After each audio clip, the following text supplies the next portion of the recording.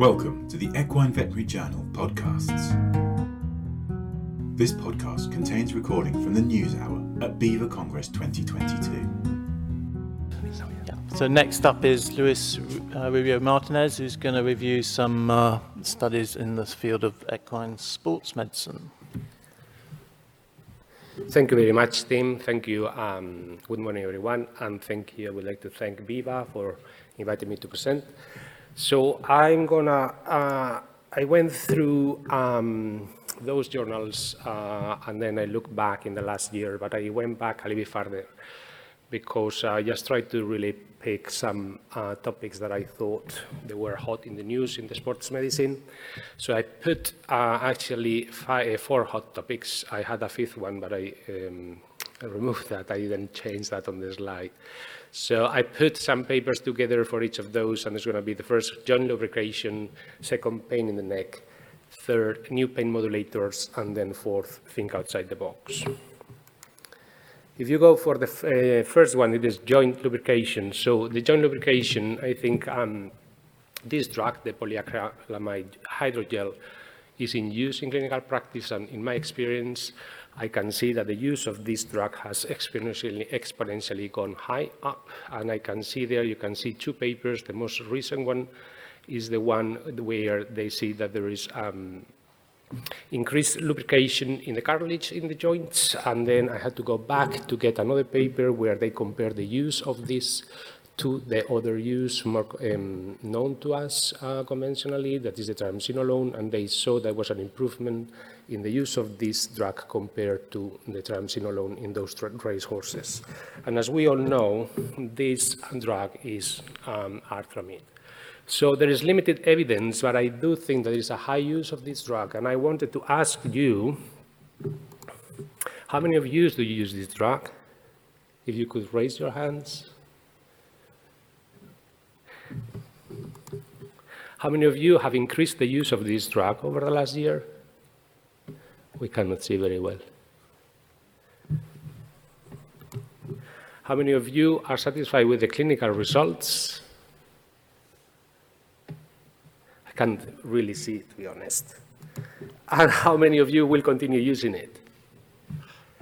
From what I can see, I can only see actually this corner here, but I think this drug is in use and the use is increased.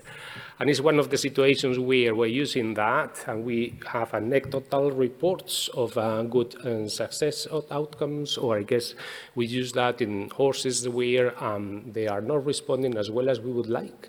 But we tend to see some response, and it's up to us and our friends and colleagues to decide. And it's an example of a drug that is being used a lot, and then I think the research is a little bit behind. So I think with time, and I hope with time, more papers will come out to describe the effects and the effectiveness of this drug. Moving to the second point, the hot topic in sports medicine, I thought it was pain in the neck. So we all know, and we've been dealing with neck pain in horses for quite a few years, and we are quite familiar with arthropathy in the caudal or in the neck facet joints, and then we are quite familiar with the lateral X-ray image that we have here on the left of the slide, that we can see how there is an increase in the size and the change in the radiopacity of the C6, C7 in that there. And for the last few years, well, for a number of years now, but now with the advent of new CTs, as Anna-Marie also showed, we've increased our availability, the ability of these CTs, and we can now image more caudally in the neck, and we can do a better diagnosis of the pathologies there. And we can see in these images how the enlargement of the facet joint is causing ventral enlargement into what is the intervertebral foramen, that is where the nerve root comes out. So there is a compression at this site, and that's been recognized since the use of the CT. this has been recognized in humans. And in humans, it's been shown that in 50% of patients with neck pain, the origin of that neck pain is not just the joint, but it's a mixture of neuropathic and non-neuropathic pain. So those nerve roots are playing a role there in the pain in the neck in people. And then in humans, the ultrasound-guided cervical spinal nerve root injections has been developed for a number of years and is common use and is done with anesthetic agents and also corticosteroids. I think this has evolved in horses over the last couple of years. And in humans, the basis for that is that those perineural injections have been shown to reduce the inflammation, the nociception directly on the neuronal membranes, and also reduce the synthesis of pain-mediating neuropeptides. They've seen that even if the injection is not put right there next to the joint, but close to that, there is apparently a phenomenon where there is a hydrostatic pressure and osmotic effects that cause absorption of the drug into the area of the lesion in the nerve root. And also there is an intercellular fluid flow that enhances the spread of the solution towards the central lesion. So there is evidence in the humans that these perineural injections cause improvement. There are these 3 papers that I don't think any of those have been published in the last year, but those have been published in the last couple of years. And there is one from the group in Lippock. There's one from Louisiana State, and there's another one from the continent Europe. And they've described the injection of the nerve roots in horses. So this is another practice that I think has increased in sports medicine, and we do nowadays more often. So here we have, in this left image, this is taken from the group in Lippock, and this is a transverse view. We have here the facet process, and this is proximal to the right and ventral to the left. And we have here the nerve root and the nerve and the artery, the vertebral artery that you have as a landmark, and you inject there. Recently, the most recent paper where they've described another approach. Rather than being transverse, they put the probe longitudinal, parallel to the transverse process, and then they moved the transducer proximally and a little bit caudally, finding the intervertebral foramen, and they approach the nerve this way with the needle to inject next to the nerve root. And then there is another paper where they've described the innervation of the medial and dorsal branches of the nerve roots. So those branches here are the ventral roots that are the ones that are considered to be taking the pain for lower neck and also involved in the forelimbs. And here the medial and the dorsal nerve roots or branches are more related to the facet joints. So all these papers have this, described the use and on how to inject perioneurally into those nerve roots. We have here images taken from those papers where in this paper the joint was involved and injected. And here we see another one where the nerve root was injected, and we can see the contrast material that was injected in that cadaver to see that it's just going around the nerve root, as well as here. We can see here how closely related those are to the joint, to the nerve roots. So I guess there is also a potential in some horses that we see, and we medicate the nerve and the joints. There is also potentially an effect towards the nerve root that is close by, but in some horses it might be worth medicating the nerve roots if there is compression, especially if that's been shown on 3D imaging. This is another paper, a recent paper that came out of Berlin, and this is an experimental study in cadaver necks. I think this is quite interesting and novel. Obviously, it's not ready to be used in clinical practice, but potentially could be something that hopefully will develop and evolve in practice in the years, hopefully, or maybe. So what they are doing there is a CT, a standing CT, obviously standing, but only have the spinal neck there by now. So here we have is that they do CTs in the different extensions and flexions, and then you can see a 3D imaging or the functionality and movement of those joints, and you can see if there is also potential impingement or decrease in the size of the intervertebral foramen in those sites. And the next that moves, we're going to move on to the third hot topic that I thought, that is the use of new pain modulators. So cannabinoid receptors in horses, that the use of cannabis, species of cannabis in humans goes back to over 1,000 years, and it's developed an interest in equine and other species as well, to see if those receptors are also present in horses that potentially could be used in future to manage painful conditions.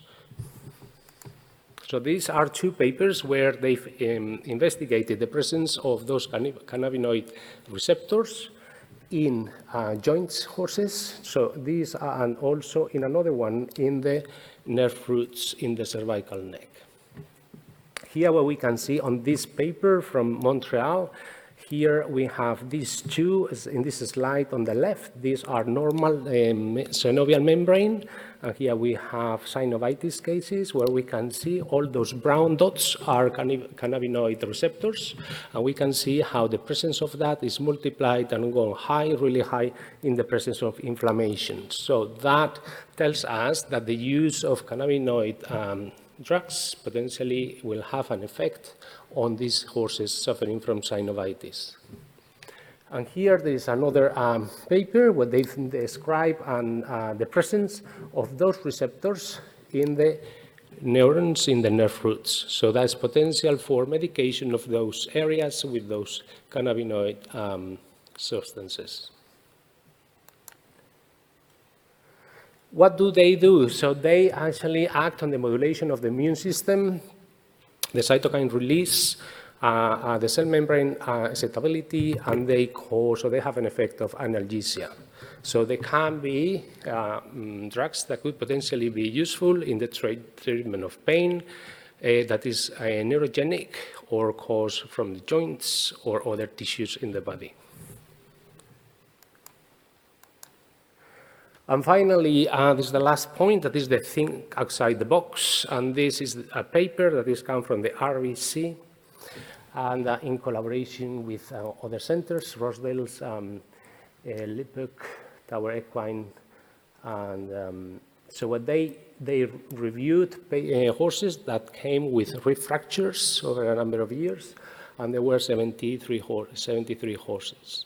So what they found is that out of those 73, 41, they had resistance to rhythm work and poor performance, and in 47, there was lameness. Out of those 47, 24 were considered to be related to the rib fracture. However, in that paper, there was no diagnostic anesthesia being performed. Overall, those horses were followed, and 51 of those horses returned to previous level of use.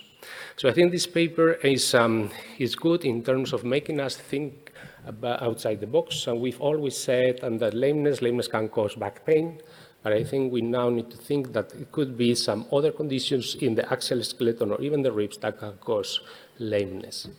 And just, this is not a case published, but just anecdotally, we had a case last year. There is a 2-year-old thoroughbred racehorse that became suddenly lame. There was nothing on the hind limb. There was nothing on the hind limbs to indicate there was a problem there. There was the referring vet had a high 4-point block that was negative, and then didn't improve after rest and came with this lameness.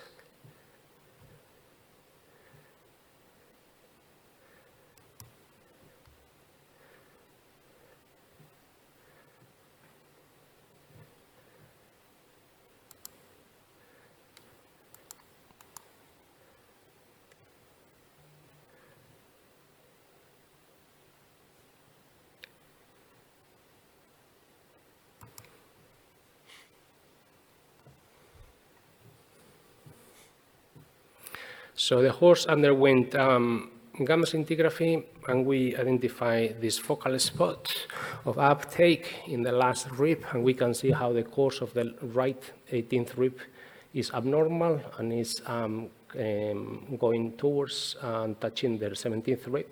And on the ultrasound, we saw there was a fracture. So there was nothing on clinical exam. We decided to block around the rib. Fracture site.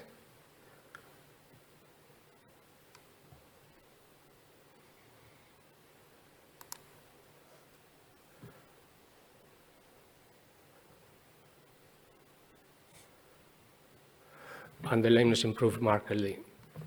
So I think that paper that I presented is a good paper for us to think outside the box and just think that there is not only lamenesses coming from limbs, there is other areas in the body that can be associated and implicated in the development of lameness. And in this case, for example, what we can see is that there are all these muscles that are protracting the hind limb that are actually originating from the last ribs where the fracture was, that potentially that was explaining why it was causing the lameness.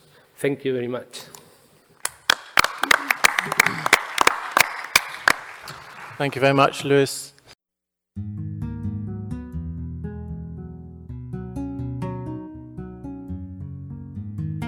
Thank you for listening to this Equine Veterinary Journal podcast.